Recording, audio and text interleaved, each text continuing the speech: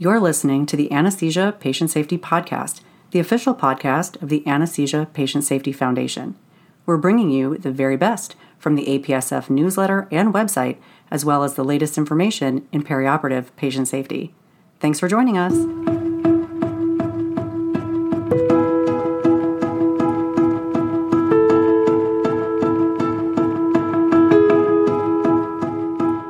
Hello, and welcome back to the Anesthesia Patient Safety Podcast.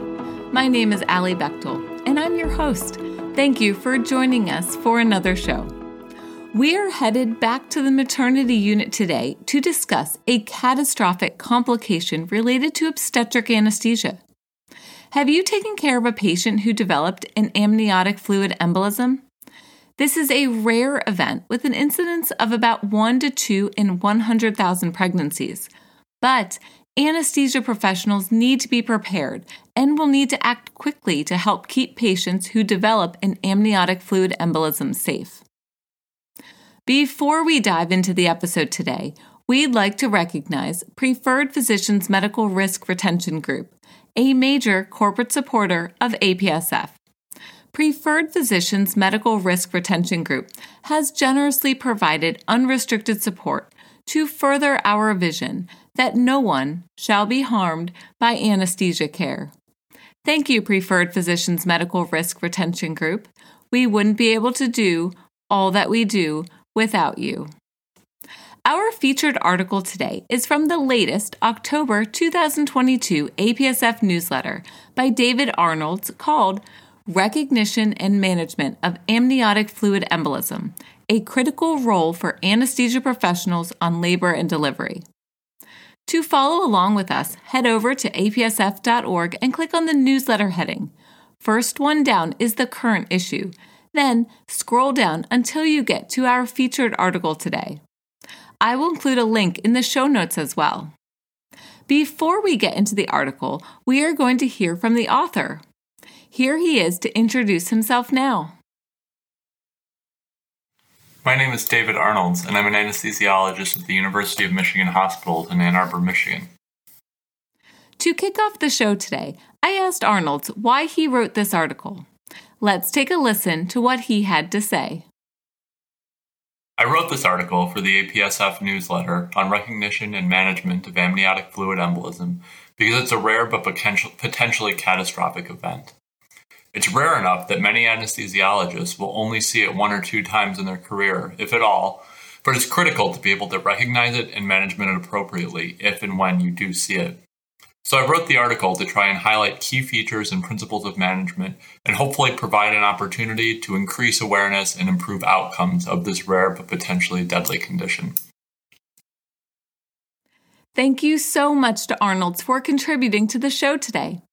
We will hear more from him in the future, and don't worry, we will make sure to highlight the keys to management for a patient with an amniotic fluid embolism on the show, so don't turn that dial. Anesthesia professionals who provide care on labor and delivery units need to be prepared, since even though this is a rare event, there is a significant risk to patient safety with a mortality or permanent neurologic injury rate of 30 to 40% following an amniotic fluid embolism. Did you know that in the United States, amniotic fluid embolism, or AFE, is the second leading cause of maternal death on the day of delivery? Anesthesia professionals can make a big difference when caring for these patients with early recognition of a possible AFE and appropriate goal-directed management. This is supported in the literature since patient survival is higher when an obstetrician or anesthesia professional are present when the AFE occurs. This topic is so important to review since it is a rare event with an unknown etiology that requires a clinical diagnosis and treatment is supportive care. You might want to get out your notebooks and pencils for this one. Also, we have talked about cognitive aids before on this show, and this is a time when a specific cognitive aid for your institution may come in handy.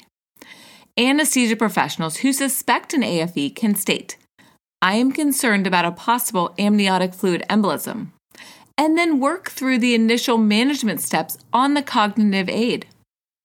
There is a Society for Maternal Fetal Medicine special statement, Checklist for Initial Management of Amniotic Fluid Embolism, published in 2021. I will include the citation in the show notes as well. This checklist is a sample only and should be modified for use at your specific facility, taking into account the available resources. We are going to take a brief detour from our article to review the sample checklist now. The first part is to manage circulatory collapse.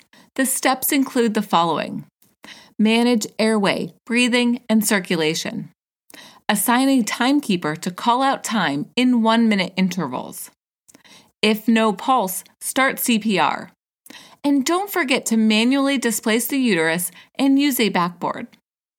Consider moving to the operating room, but only if this can be accomplished in 2 minutes or less.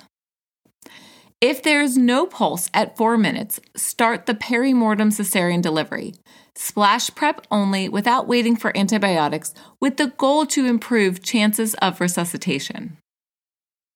The second part is to manage uterine atony, DIC, and hemorrhage, which includes the following steps. Start with oxytocin prophylaxis and additional uterotonics if needed. Consider IO line for large bore IV access. Start the massive transfusion protocol with cryoprecipitate administration preferred to FFP to reduce the risk for volume overload. Use thromboelastometry if available. And administer tranexamic acid 1 gram IV over 10 minutes in the setting of DIC or hemorrhage. The next part involves management of pulmonary hypertension and right ventricular failure with the following initial management steps. Consider performing an echo, TTE or TEE. Do not fluid overload. Volume administration in 500 ml bolus and then reassess. Consider norepinephrine for a vasopressor if needed. Consider inotropic support with dobutamine or milrinone. Consider pulmonary vasodilator support if needed with inhaled nitric oxide, inhaled epoprostenol, IV epoprostenol, or oral sildenafil if awake and alert. Consider ECMO. And finally, to wean the FiO2 with a goal oxygen saturation between 94 and 98%. The final part is a debrief after the event with the entire team to discuss opportunities for improvement in care or changes in the checklist that may be needed. Discuss family and staff support needs. And report the case to the Amniotic Fluid Embolism Registry. Now that we have reviewed this checklist, it's time to get back to our featured article. There are no laboratory results or histology findings that are specific for AFE. Instead, this is a clinical diagnosis that involves cardiopulmonary collapse and coagulopathy in the absence of any other condition. As a result of the diagnostic uncertainty, studying AFE, determining the actual incidence, and evaluating treatment is difficult. There is a real risk for underdiagnosis of mild cases and overdiagnosis or inappropriate diagnoses of AFE in women who have cardiopulmonary collapse and coagulopathy from another etiology.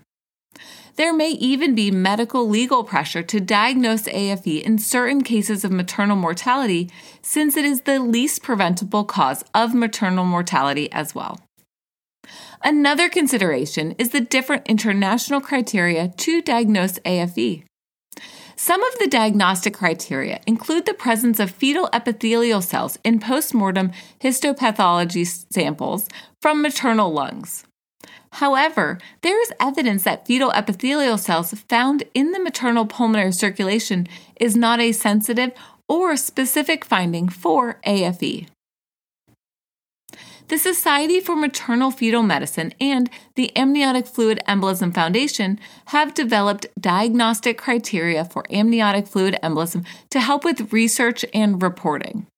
These criteria are known as the Clark criteria. You can find them in Table 1 in the article, which I will include in the show notes. We will review the diagnostic criteria for research reporting of amniotic fluid embolism now. Number 1, sudden onset of cardiopulmonary arrest or both hypotension with systolic blood pressure less than 90 millimeters of mercury and respiratory compromise, which may include dyspnea, cyanosis, or oxygen saturation with an SpO2 less than 90%. Number 2, overt disseminated intravascular coagulation or DIC following appearance of these initial signs or symptoms. Coagulopathy must be detected prior to the loss of sufficient blood to itself count for dilutional or shock-related consumptive coagulopathy. Number 3, clinical onset during labor or within 30 minutes of delivery of the placenta. And number 4, no fever, that is a temperature of greater than 38 degrees Celsius during labor.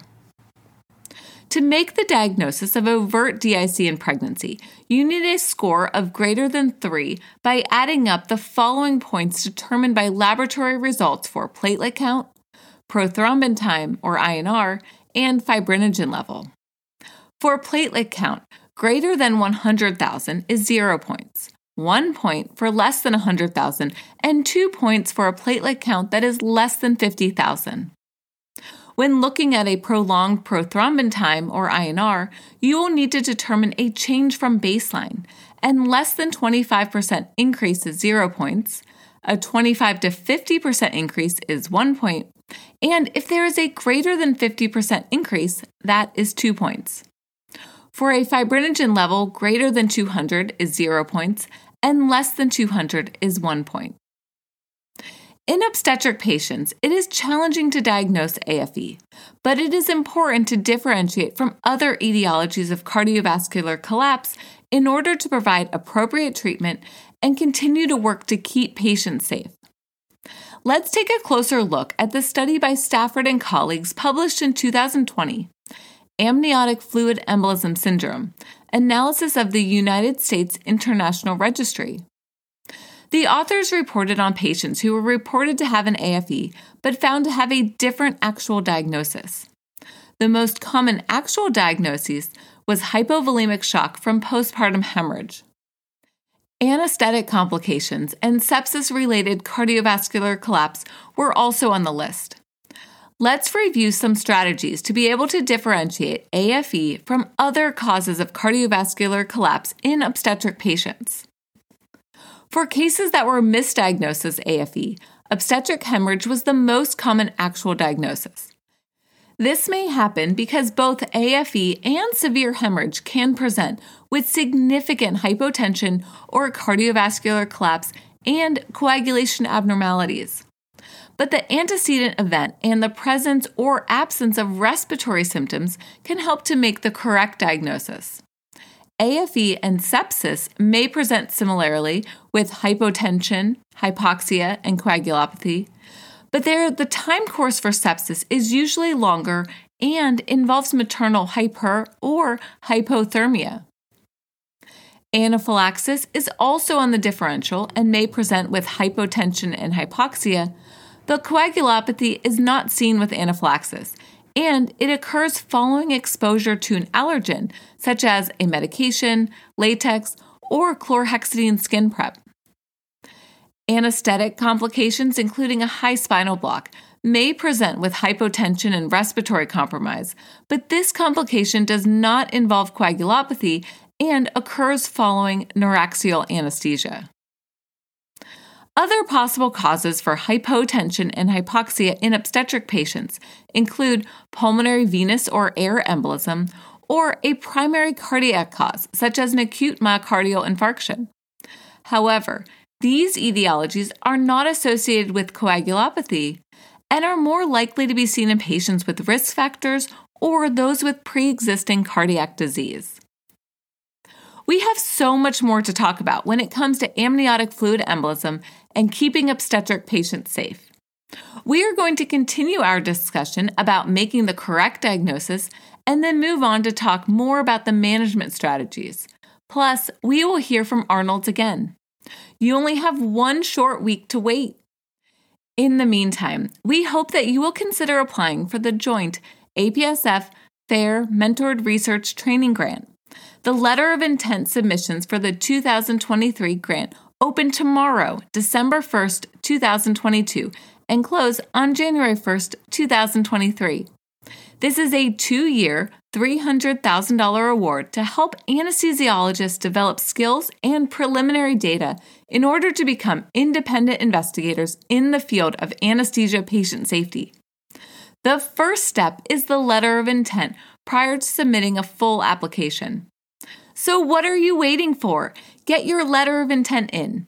I will include a link to the submission page in the show notes as well. If you have any questions or comments from today's show, please email us at podcast@apsf.org.